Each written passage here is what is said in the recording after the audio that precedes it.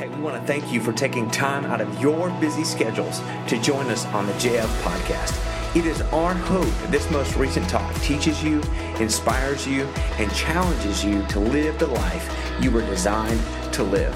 If this message has helped you in some way, help someone else by sharing it. And if you want more information about who we are, what we do, or you'd like to contribute to our community, you can find us at jolietnaz.org. Thanks so much for listening. We're in part 2 of this series, Explore God, and if you weren't with us last week, I just want you to know that this is a series that's not just being done by us, but this is a series that's being done throughout churches all over the Chicagoland area. In fact, I think there are about 850 participating churches that are participating in this series, and we love this idea that we're trying to connect with our community because we're tackling tough questions that many of us often ask about life and also about God.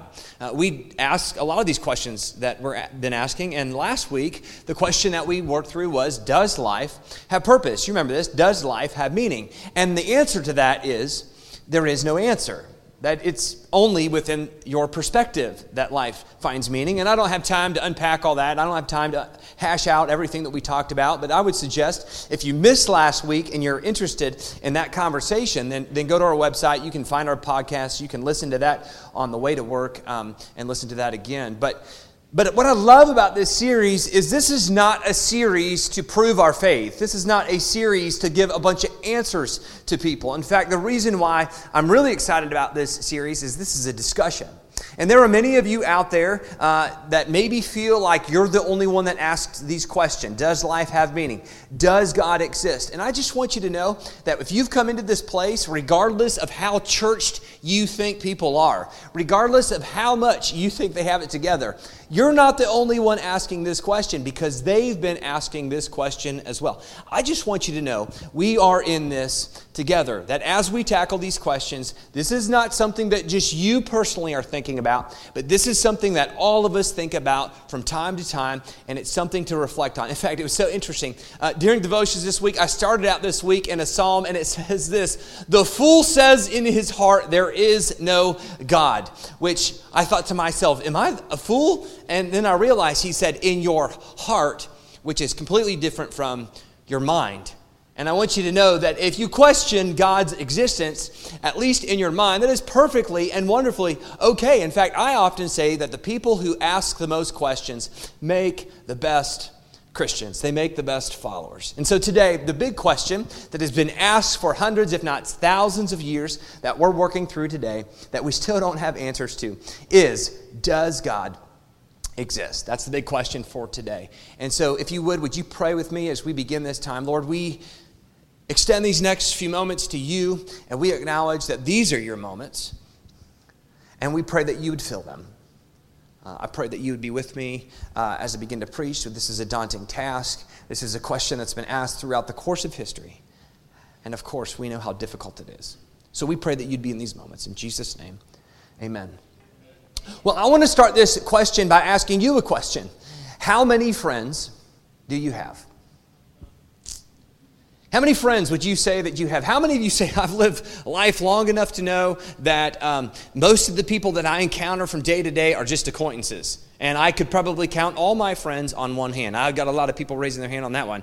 Yep, you know that I could count maybe 5 people on one hand. How many of you would say, I think I'm fairly likable, so I'll just give myself 2 hands? I think about a dozen people what I would consider my friends. How many of you would say, wow, only a few of you picked those 2, so I'm assuming the rest of you have lots of friends. How many of you would say I have 25 or more? I'm just really, really likable. I've got 25 or more. Okay, thanks, Jeannie. By the way, welcome, Samuel. Welcome to your first sermon, buddy. What a good one to join us on. 25. Yeah, I've already put him to sleep. Thanks, Dan. 25 or more. Okay, how many of you would say I have well over 100? I have 100 friends in my life. No? 200? 300? 400? What about 500? Do we have any 500s in our... Okay, well, I know Austin in the last service raised his hand. He said, I have over 500 followers. I have over 500 friends. And my question to that was, okay, out of those 500 friends, how many of them are face-to-face? And this really goes for all of you who are on social media. How many of those friends are personal face-to-face relationships? How many of the relationships that you have, you would say, yeah, typically we go out for coffee once a week, typically we meet up for lunch, I have them over for dinner, we hang out, we play video games, whatever it is you do when you do with your friends, you would say, yeah, those are my friends, that's what I do with the most of them. Or how many of you would say, no, the majority of my friends, the people that I would consider my friends, the most of them, our interaction takes place over Facebook or Instagram or Twitter or whatever it is that you use, avenue you use to connect with people and talk with people. I wonder how many of you in that process of gaining all those friends and having over 500, which I don't know how you keep up with 500 people. I can barely keep up in my own life. Can't imagine trying to figure that out with 500.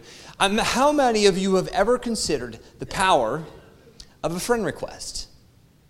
How many of you have ever considered the fact that you gain those 500 friends either because you've requested or somebody has requested you to be your friend? And here's what's interesting.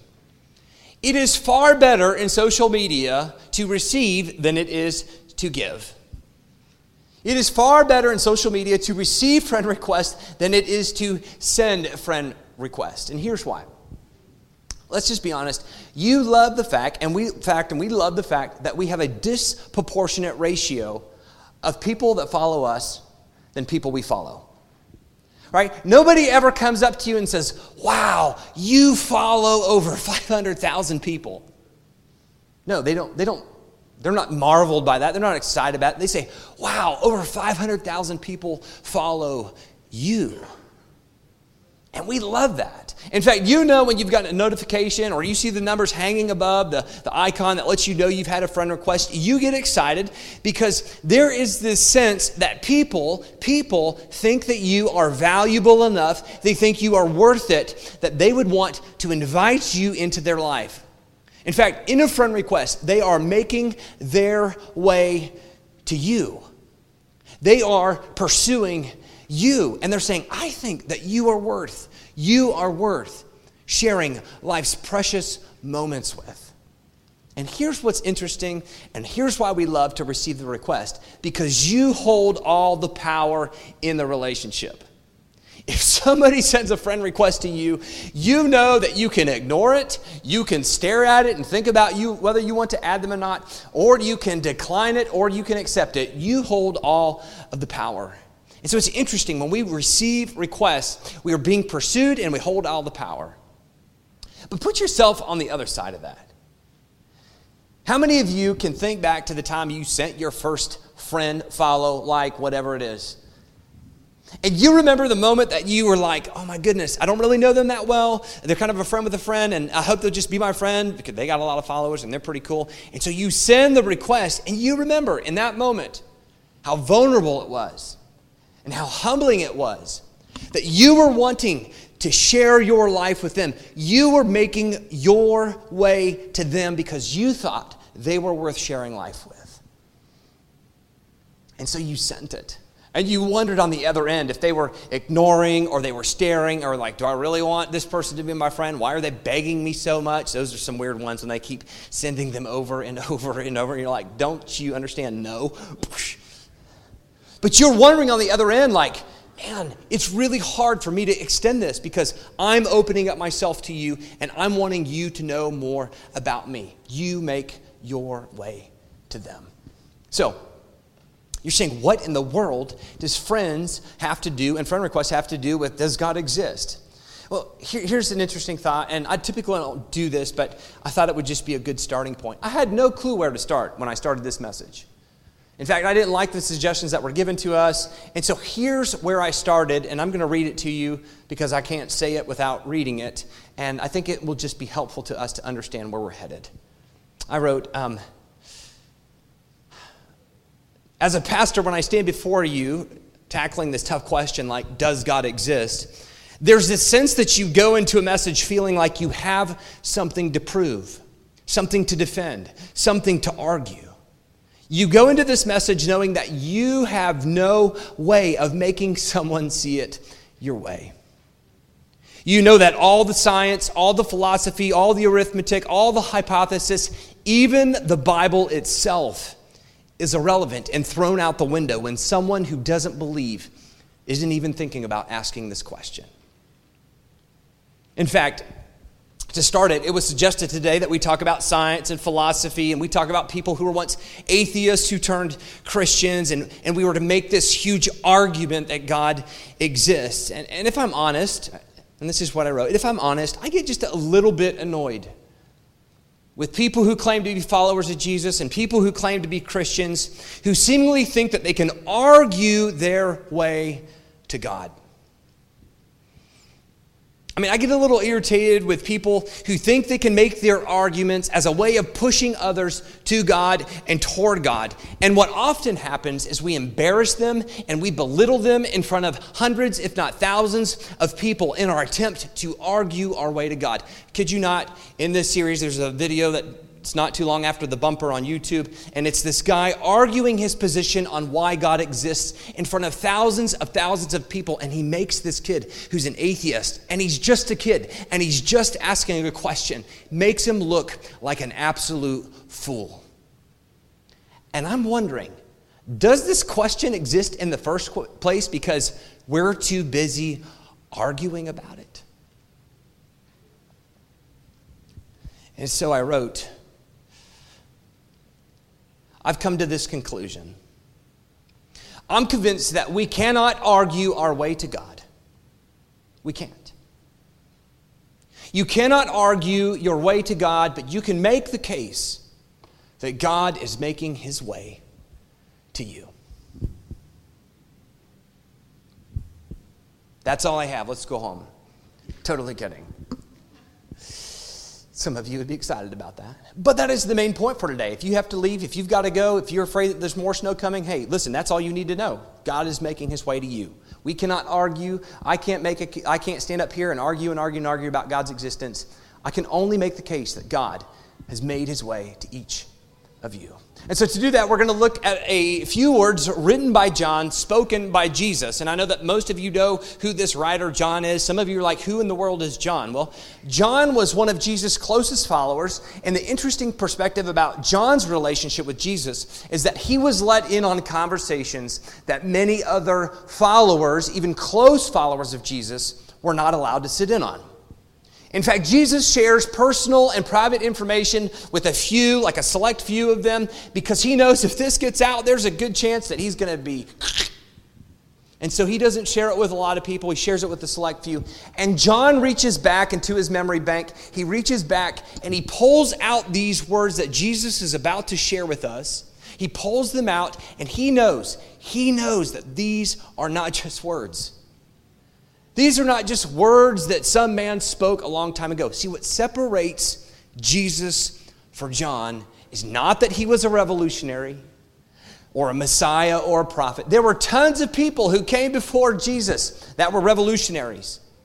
It wasn't that Jesus said, hey, I'm the Son of God. I mean, there were plenty of people, including Caesar himself at this time, who said, I am the Son of God. In fact, it wasn't the fact that Jesus died on the cross for your sins and for my sins. Truth be told, there were thousands, hundreds of thousands, if not millions of people who were crucified day after day after day on the cross. Every day. And what separates Jesus from John, and the reason why he knows that they're not just words, is because not only was Jesus a revolutionary, not only did he claim to be God's son, not only was he died on the cross for us, but for John it was the fact that Jesus predicted his death, and he said that he would come back from the dead and that he would defeat death. And John looks back and says, there is no way that if this was just a human being, these words would have no significance. And John knows for a fact that he walked into this empty tomb, and because he did that, he sits down at the end of his life. He's like a really old man when he begins to write his account of Jesus' life. And I'll be honest, if none of this was true, if none of this ever happened, I would not be wasting my last few moments of life writing some account of something that never actually happened. I mean, think about it. Your people that you've lost in your life, people who are dying, right? They want to be with the ones that they love the most, and they share with you the greatest advice they can give that they've experienced throughout life. So why in the world Would John, at the end of his life, want to sit down and write about the life of Jesus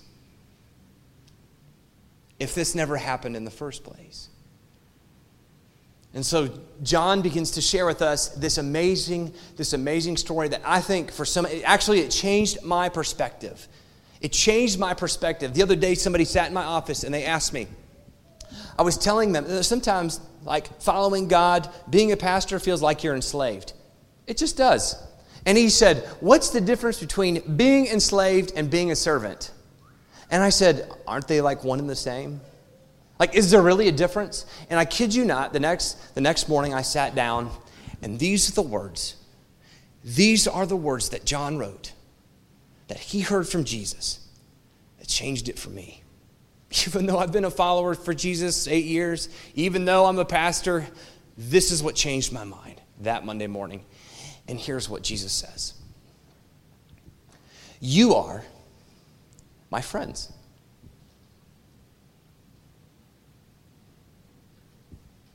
You are my friends. I no longer call you servants because a servant does not know. In other words, they haven't experienced, they don't belong, they would never understand, they would never begin to fathom a master's business. A servant does not know a master's business. Have you ever considered that perspective? That Jesus shows up and he says, you are my friends. See, I think most of us live our lives on the other half where we are on a need-to-know basis. Any of you ever been on a need-to-know basis? Somebody said to you, hey, you're on a need-to-know basis. And guess what? Right now, you don't need to know. Maybe you were in junior high or high school and you can remember walking up to a few of your friends and it looked like they were having an important conversation and you think, I should be part of this. So you walk up and you say, hey, what are you talking about? And they say, nothing. Or maybe you walked up to your friends and they're having this important conversation and you've probably had this experience. All of a sudden you walk up and everyone stops talking. And you're like, you want to fill me in? And they just don't say a word. And you can remember what it was like. Those walls suddenly go up when you're not included in the conversation. There's this weight within your heart that says, what, you don't think I'm worth it? You don't think I'm worth being part of this conversation? Some of you have important jobs and some of you, make important decisions at your workplace. And I would say that there are occasions where you've been included in important conversations, but maybe there was a time when your boss or your manager or the people that lead you gathered everyone else around you that you typically hang out with and you typically talk with, they pulled them into the office and you knew they were making important decisions about your business, but you weren't included. And you're thinking, am I going to get the pink slip? Are they going to be firing me? Like, why can't I be in on this conversation? Hey, you're on a need-to-know basis. Or maybe you've had this experience. You ever have friends that meet other friends that are your friends and you find out that they've been hanging out, but they're not hanging out with you? Did that make sense at all? Shake your head. Okay. You ever had that experience and this feeling of, what? I'm not good enough to be with you. I'm not good enough to be around you. You're on a need-to-know basis. See, this is the whole point Jesus is making. He's saying, don't you understand that up to this point in history, y'all have been on a need-to-know basis. This is how God's treated their people. You didn't have a say. You didn't get an opinion. You were a servant, and you were not privy to the master's business at all. In fact, here's how it worked. You make me happy. You appease me. You just do whatever I ask you to do from a God's perspective. And if you don't, I will let you know, and I'll just strike you dead, along with your children. I'll burn you up, catch you on fire, everything else. This is how God's worked back then. And you were always serving, you were always trying to appease. But Jesus shows up and he says, hey, I want you to understand there's something different. And he makes the first friend request in history, and he says, everyone's invited. People who follow me, people who hate me, people who can't stand me, people that like me, you, me, everyone around us. He says, y'all are invited to this party. And what I love about this thought is that Jesus has made his way to you and to me. And he opens himself up, and he wants us to know the deepest part of who he is, just like those moments on Facebook. He is trying to give us a glimpse into his life, and what he's really trying to do is give us a glimpse into what God looks like. And so he continues by saying this. He says, I have called you my friends for everything that I have learned. And I put in parentheses, these are my notes. You get to look at my notes. Sounds like a lot, doesn't it? If somebody says, I'm sharing with you everything that I've learned. There are some of you that have gone to school for 10 years. You still don't know everything. There are some of you sitting in here with Mensa cards. You may be the smartest person in Joliet or in the state of Illinois or in the world. You still don't know everything. And Jesus says to his friends, he says, I've called you friends, and I'm teaching you everything that I have learned about God, about my Father. He said, all this, only because you're my friends, I've made known to you. And so at this point, you should be asking this question. Wait a minute. What is it that God wants us to know about him? Like, if God existed, if he really is out there, like, this is what you should be asking right now. What is it that he wants us to know and understand? And so as Jesus extends his friend request to you, and as Jesus makes his way to you, he has this conversation with the one that he's letting us know even more about, and he says this. He says, hey, Father, I want those you have given me. I want all my friends, everybody that I've invited to be part of this, everybody that I've pursued because I think they're worth it. He says, I want them to be with me where I am. In other words, I want you to know what I know. I want you to experience what I've experienced. I want to give you what's been given to me. And he says, I want them to be with me where I am and to see the glory I have made known to you. He says, I think he continues here. Are we lost here? Yeah. He said, all those you have given me. He wants his glory to be made known. He says this, and this is so important. Jesus is speaking to his Father. He says, God, you have loved me before the creation of the world. This is what I know. This is what I've experienced. This is everything that I could ever fathom about God, the Father, the one who calls me his Son, is that he loved me before anything existed. I don't know if you know this, but most creation stories start with violence and they end with death. They start with violence and they end with death. And Jesus is saying, hey, I'm letting you in on a secret here. You are in the know about something that many people can't perceive or even begin to understand.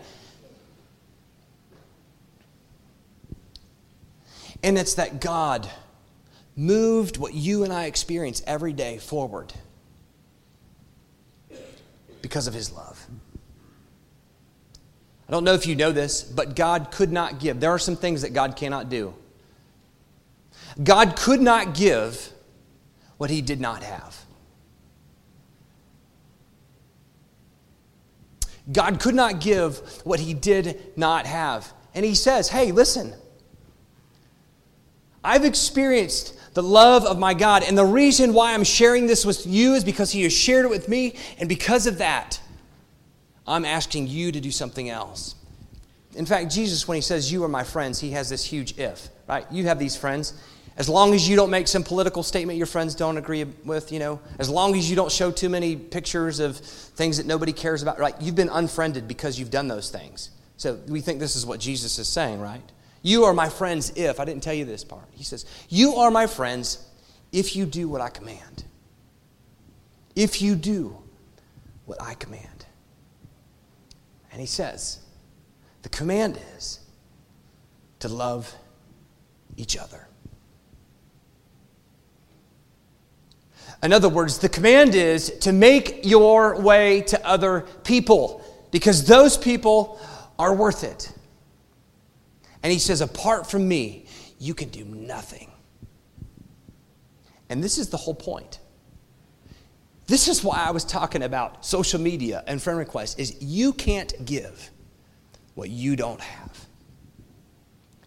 You can't give what you don't have. I know this is a difficult point, and so I'm going to try to make it by sharing a story about my son. As Dan already shared, it was Emrys' birthday this week, and my birthday. We share the same birthday.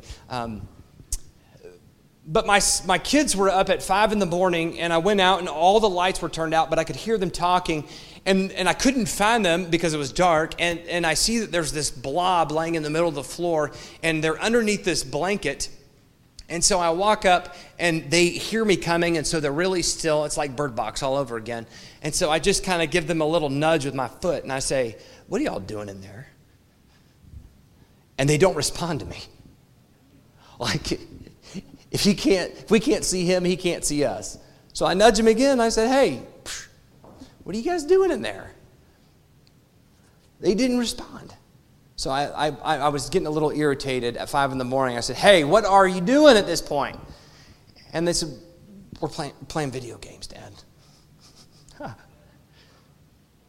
I said, "It's 5 in the morning. You need to go to bed." So they get up. They go to their rooms. I go back to my room. I'm heading back to sleep.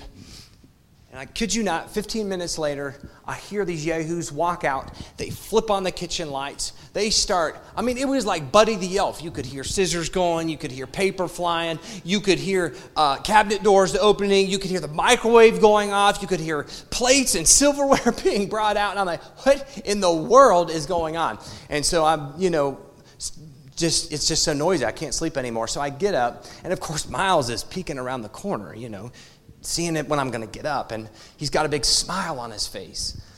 And when I walk out, hanging over the doorway was a nice way of saying happy birthday, but for some reason, Miles drew 2 pictures of tanks shooting each other with happy birthday underneath it. And then he wrote, H on one piece of paper and A, and they hung it up, and they drew a bunch of Fortnite characters. And my favorite gift, though, out of the whole birthday, was I walked to the end of the table, and there was this glass of milk like Santa Claus, sitting there. And there was an English muffin. It had not been put in the toaster. It had not been cut. This is a picture of it. It wasn't. It was just an English muffin, and Carter had put frozen blueberries connected with peanut butter. Now, I don't know, little secret here. You've got kids. You've seen where your kids' hands go. You don't have kids yet. Do not eat it. Thank them for it, appreciate them, but don't eat the food. And I love it. It says, "Dad, this is one of your presents. Happy birthday. Love, Carter." And it's not like Janelle instructed them to do all this. She just said, "Hey, your dad's birthday is tomorrow." They don't know what day it is. Nobody does. And they get up, and they make all these preparations as a way of saying, "Dad, happy birthday. We love you." And my point is this: they can't give what they don't have. The big part of our kids' life, the big equation is their mother. I can't really take responsibility for any of it. But at the end of the day, I feel like we do the best we can at expressing how much we love our boys. And the only reason they would get up on my birthday to show me how much they love me is because they've received it somewhere else. And that's the only way they know how to express it. And this is Jesus' point. Every friendship that you have, every moment where you've experienced some connection with somebody, where love existed well before you ever were alive. It existed way before you and me, and it existed before everything that we see. It existed before the creation of the world. Every moment we experience now that is built with relationships and grace and love and forgiveness began before creation. Because God loved you and me and His Son Jesus before the creation of the world. And I want you to know that when Jesus shows up, he is expressing that God is, through him, making his way to you. God is pursuing you. And so this is what I want you to know. I've already said it. You can't argue your way to God. If you're not interested in this conversation, I can't make you hear it. I can't make you believe it. I can't make you see it. But the only case that I can make is that God is making his way to you. You cannot argue your way to God, but you can argue that God is making his way to you. And he calls you friends. And I'll be honest, for the first time in my relationship with God, it's the first time that I've considered that Jesus looks at me and says, you're worth it. You're my friend. And maybe that's the invitation that you need. And maybe you've been in church your whole life, or you've not been in church at all, but maybe that's the question you're asking. Does God exist? And does he really even like me to begin with? Start here. You are my friend. So, here's what I want you to do this week. Almost all of you have social media accounts, right? I would hope so. As you get on social media this week, and people begin to friend request you, maybe even people you don't like, just maybe consider saying yes for the benefit of them. But when you receive those requests, may it be a reminder. Every time you hear that ding, or every time you see that number, or every time you receive an email letting you know that, hey, you've received a request from so-and-so, may it be a reminder that God is pursuing you. And not only that, but he gives you all the power in the relationship. He lets you choose. It didn't work that way with other gods. The gods told you how to live. This one says, hey, you're my friend, and you get to choose whether you accept it or not. So let it be a reminder that God's pursuing you. On the other end, if you decide, hey, I'm going to send a friend request to somebody this week, may it be a reminder of how humbling it is and how exposed you feel when you begin to share the deepest parts of your life with somebody else, because you're sharing the depths of who you are with them. May it be a reminder that this is how God relates to you, that he is opening himself up. He is making everything known. You don't even have to go to seminary, theological classes. You don't have to do any of that to understand what God knows and what Jesus knows, that you're his friend.